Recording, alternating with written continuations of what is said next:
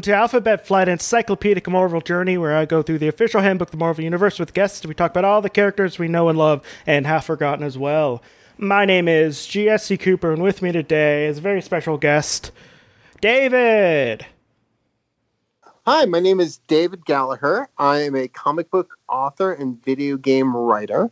I have written for Marvel Comics, both for their online digital handbook of the Marvel Universe back in the 90s, as well as Dark Star and the Winter Guard for Marvel Comics, as well as Green Lantern Corps Convergence, and the Harvey Award-winning Werewolf Western series High Moon for DC Comics. And right now I'm writing The Only Living Girl, an action-adventure young adult series from Papercutz. So yeah, you'd be the third person technically that I've had on this podcast that actually worked with Marvel in some way. So yeah, I also record with Rob London, who works on the handbook team, and he's currently working with Al Ewing along with the rest of his team on the history of the Marvel Universe, which I'm looking forward to. So yeah, but you have a very special slot because we are talking about technically the last living character. Before we get to the Book of the Dead, which I am doing a little bit of a roundup because I didn't want to cover teams 2 years ago for some reason when I started this project. I changed my mind, so I'm doing a roundup. But yeah, we'll be getting to the Book of the Dead fairly soon, within a month or so. So yeah, but the Book of the Dead, I'm going to be doing a little bit more stuff because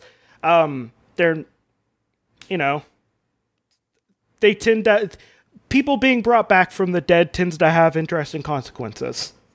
But we are going to be talking about not necessarily a person, but a thing an called Zax. Electromagnetic intelligence, psionically charged with the electromagnetic field, which has a humanoid form and is capable of crude human intelligence and superhuman strength.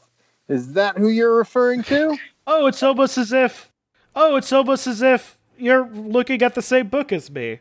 But yeah, it's an electric monster.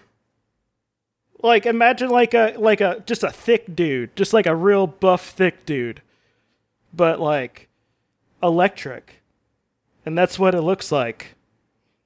Like, there's not much more to explain there. Although I do like the way that whoever drew this in particular, they did the musculature of it really interestingly. Like it has the the electricity and everything kind of like arcs and stuff in a way that you see the musculature in a way that I thought very so interesting. Too. It's really interesting to look at this character because people forget that at least it's really interesting because it's a very humanoid, almost like Hulk-like monster, which is great because this is an Incredible Hulk enemy. So what's really fascinating is they give it the bulk. If we're just looking at the design, it looks almost like an electric fire monster kind of thing. Yeah. And the things that I really appreciate are not just the musculature, but also because it's psionic in nature. There's like this little, almost like a remnant of brain where its head is. Yeah, and the cool thing about that is the detail they put in it. Like, they didn't try to make it look like Kirby dots or something. They look like squiggles, like someone just trying to make a circle. Black dots that sort of float where the forehead is, and it's a really nice, and it's decolored, so it's like in this pinkish hue where the rest of the body is in this bright electrical energy, and I think it creates a really, really nice visual form. Yeah, and it's also I used to be a sucker for electric monsters as well. Not as much anymore. I don't know why. That kind of fell out of grace at a certain part, but yeah. So yeah, let's get to this person's history. So Zax is a gigantic mass of electrical sparks in humanoid form. As we said before, it's highly luminescent, whitish yellow in color, and gives off the smell of ozone. And it can also hover or fly in the air. Oh no, I'm just like trying, just like smelling the ozone, like just the burnt air around you. Ugh. Yeah, I think it's really interesting to see because it creates this. You can imagine something. If you've ever been in like an electrical store after like a hurricane, or smelled the sky, it's got that same sort of. I imagine it's got that sort of that sort of burnt after smell. Yeah, and so it could fire very powerful blasts of electricity. It has like a really high voltage, which means it can incinerate matter and which lies in its path. And it's a Hulk villain primarily. I think he fought other things, and he showed up as one half of an Infinity Warp in the Infinity Warp Annual recently. I think it was Whirlwind. I think it was Whirlwind and Zax. Yeah, it's interesting because I'm not as familiar with that storyline, but I love that he's basically so in the I live in Brooklyn, and our power system is called Con Edison, and I love that he is actually burst at Con Edison nuclear power plant in New York City. When I think about the shape and the smell, and the appearance, it's very interesting from a connotation standpoint to think of this, like having worked with Con Ed and having talked to them and having them see everything. It's very interesting to think that this is like my worst electrical nightmares, because we've had like in New York City, we've had things like 9/11, we've had major power outages, we've had like steam pipe explosions, we've had all of these major city catastrophes from a very visceral standpoint. And do you imagine an electric monster that has that same sort of ability? We just had a blackout like last week in New York City. So if you imagine a creature that's got so much electrical energy that it can, like, by its very essence, drain power, think about seeing this thing and being scared so dramatically, not just by its pure physical size and its power set, but also by what it does by just being in the vicinity of it. Yeah, it's one of those villains that you can't necessarily break out a lot, because and you always have to have someone like the Hulk, or who else has he fought? Let me see. Well, of course, fought the Avengers. Apparently fought the Avengers in the initiative, the 50-state initiative, which I think is one of the best comics that came out of that the mid-aughts. The initiative. I really love it. Like, it lasted for about 3 years. It happened over like 3 major status quo changes from it was Civil War, Secret Invasion, and Dark Reign. And it's low-key one of the better comics I've read. And I wish more people talked about it. It's interesting too. It's interesting to see too, because I think I'm from a different era of reading comics than you are, but I remember when he used to team up with Gravitron to fight the West Coast Avengers. Oh, I'm trying to like read the comics that like I kind of keep on hearing about from this era through this. I just read I just got done reading the first big trade of West Coast Avengers, and that book, like, I go from being like, I don't know if I want to read this, to being like, holy crap, this is the funniest / most awesome thing ever. Like, and it's like page by page. It's sort of ludicrous and over the top. Well, it's just like, it also has, like, one of my favorite panels I've seen recently was, I think it was like Ultron 11 was like trying to make up with Hank Pym. And it's just like, there's just a panel of like Ultron hugging Hank, and Hank is just like, well, your face is very intimidating and this is uncomfortable, but you're trying? and and like the way that the face was drawn is just chef kiss. Perfect. It was just this tall dude is 40 feet tall, has the voltage of several 100,000 volts.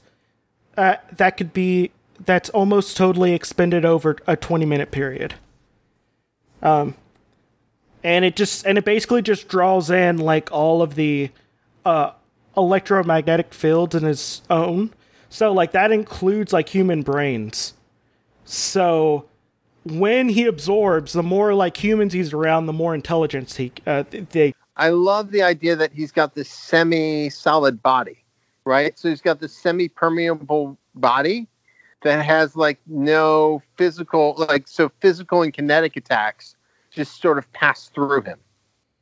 It's kind of one of those things you definitely don't want to punch a wall of electricity. And I don't know if I like this sentence too much. For an unknown reason, Zax finds the absorption of electrical/psionic energy from human brains pleasurable, and therefore undertakes the murder of human beings for their psionic energy. Right, However and possible. I love that sort of, he can also control an individual's body through psionic means, because the brain is made out of, uses electromagnetic signals. So he can he can actually possess the body, and then when somebody tries to attack that body takes physical damage. So, but Zax can literally jump from host to host to host. So for some reason, it cannot absorb psionic energy from the Hulk. Well, I think isn't the whole like psionic thing not working against the Hulk supposed to be based off of him being like of two minds in the same body, something like that? Like, because like I remember before I put down Avengers vs. X-Men, like Emma Frost saying something about how hard it was trying to like get into his brain when they were fighting. One of the things that I think is super on the nose, and we can talk about this more in a bit, is that he's a creature of pure psychic electromagnetic energy, and he literally took over a guy named Thunderbolt Ross. So I think that that's a little too on the nose. a little bit.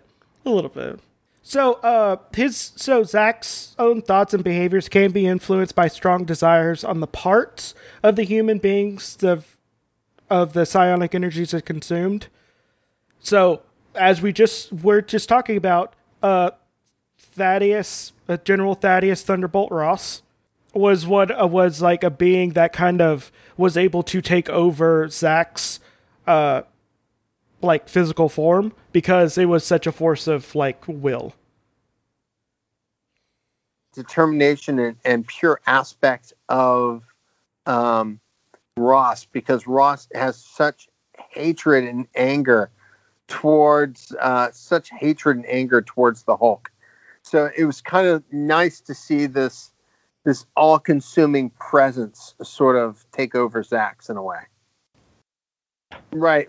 So what had happened was, following, basically Ross was charged with the Zax energy, and he saves Betty from being slain and discharges all the energy powers that he had from Zax. And then he gives Betty and Bruce the blessing to get married, and then he dies in Betty's arms. And he was brought back, and Thunderbolt Ross came back as the Red Hulk. Because that was a big deal. Because there was a big mystery. Okay, I remember now. Okay, yeah. So yeah, as we said before, he was a product of an accident occurring at the Consolidated Edison nuclear power plant.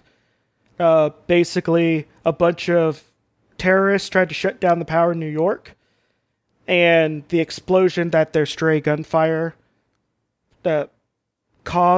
started a chain reaction, and it somehow created a psionically charged electromagnetic field of humanoid who form. Has intense, powerful abilities, and he absorbed the minds of the terrorists and several of the engineers in the area. So I think that that's really sort of what gave it its very basic primal intelligence. And I love that it calls itself Zax. So it wasn't a name that somebody else gave him. It was a name that sort of like Swarm in Spider-Man and His Amazing Friends.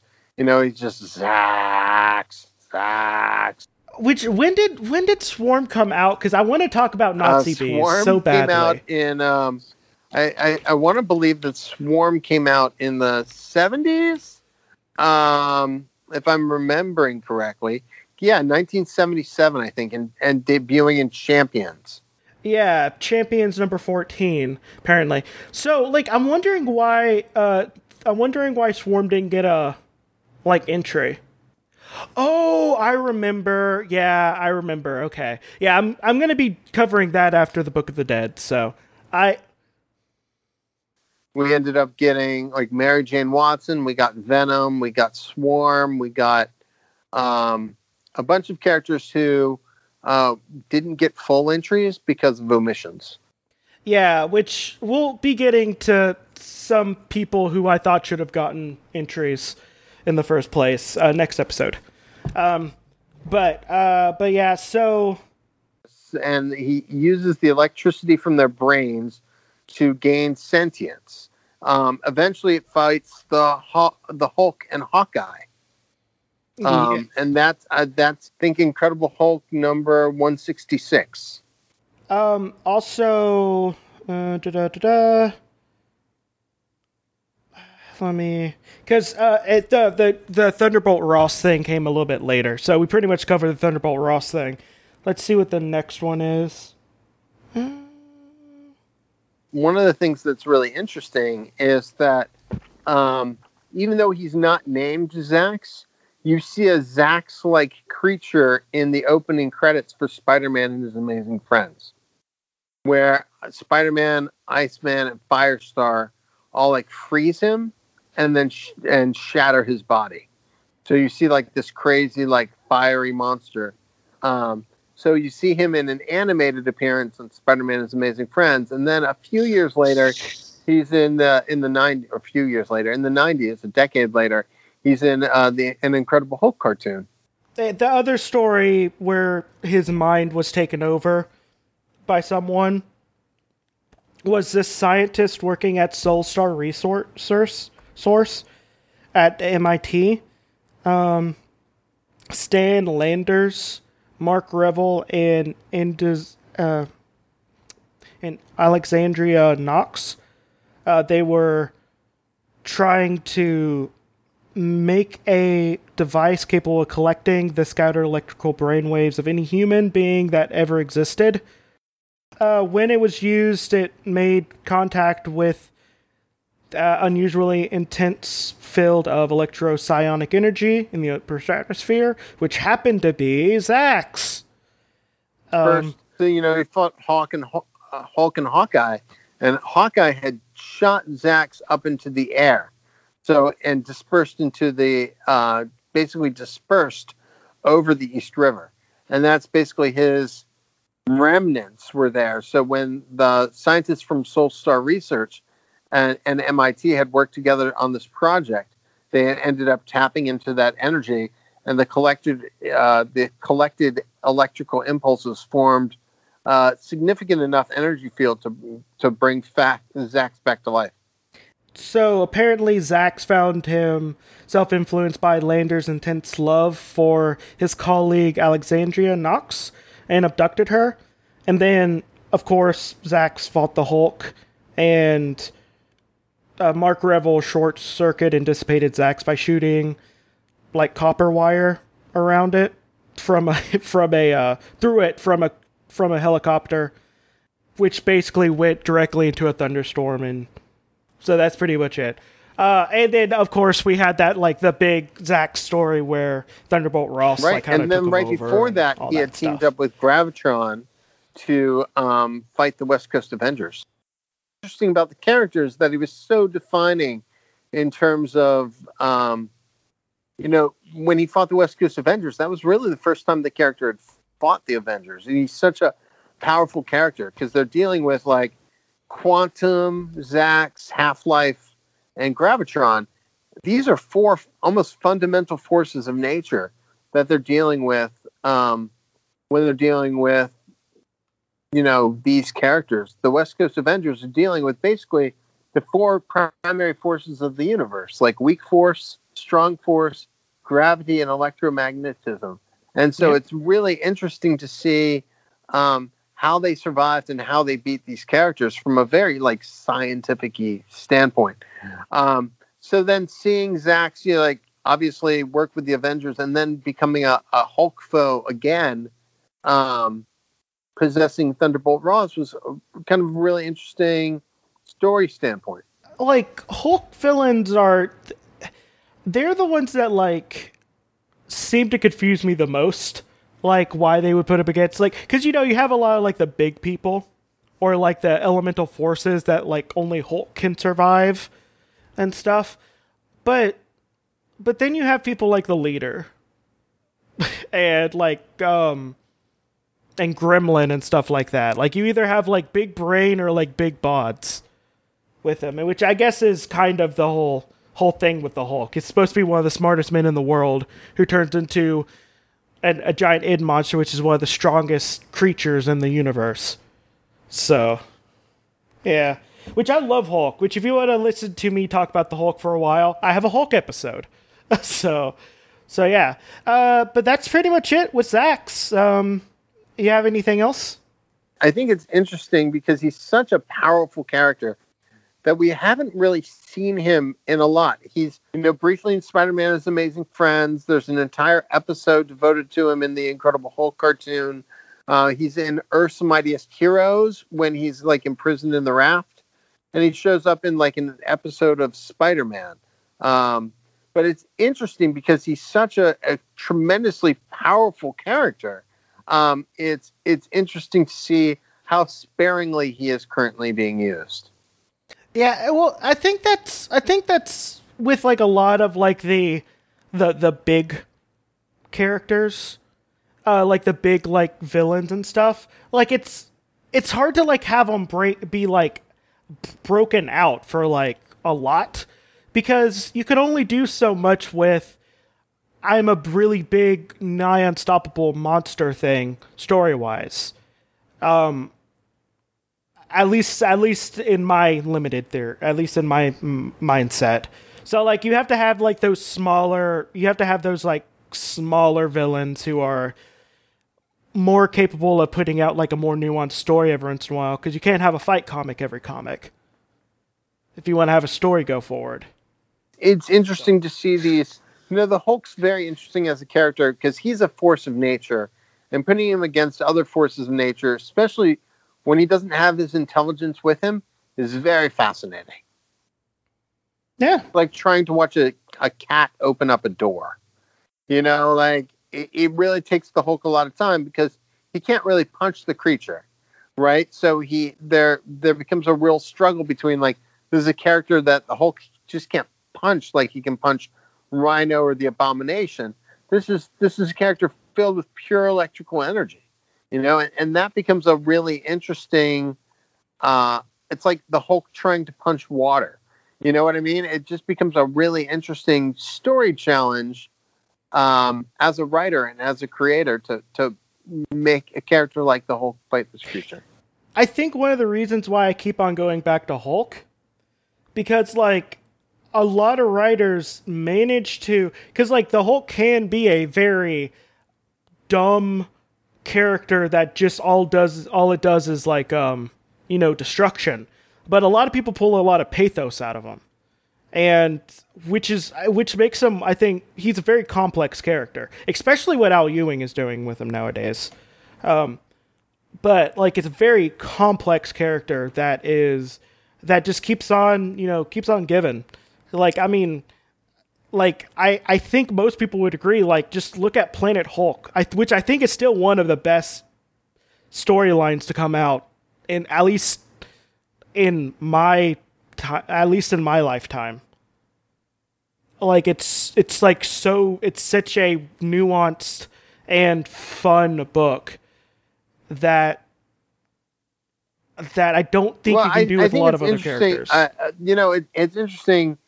The Planet Hulk storyline is very similar to another storyline they had done in the 80s where Stephen Strange and the Avengers had you had a mindless Hulk and they pushed him off world. And some of the elements of Planet Hulk are very similar to what was done in the 70s and in the 80s. But yet Planet Hulk became so uniquely its own story that it became just a tremendously fun story to read. You want to do your plugs? I'm David Gallagher, and you can find me online at David Gallagher at twitter.com. You can also find me on Facebook. I write The Only Living Girl, which is available on Amazon at your local area comic shop and Barnes & Noble and Target.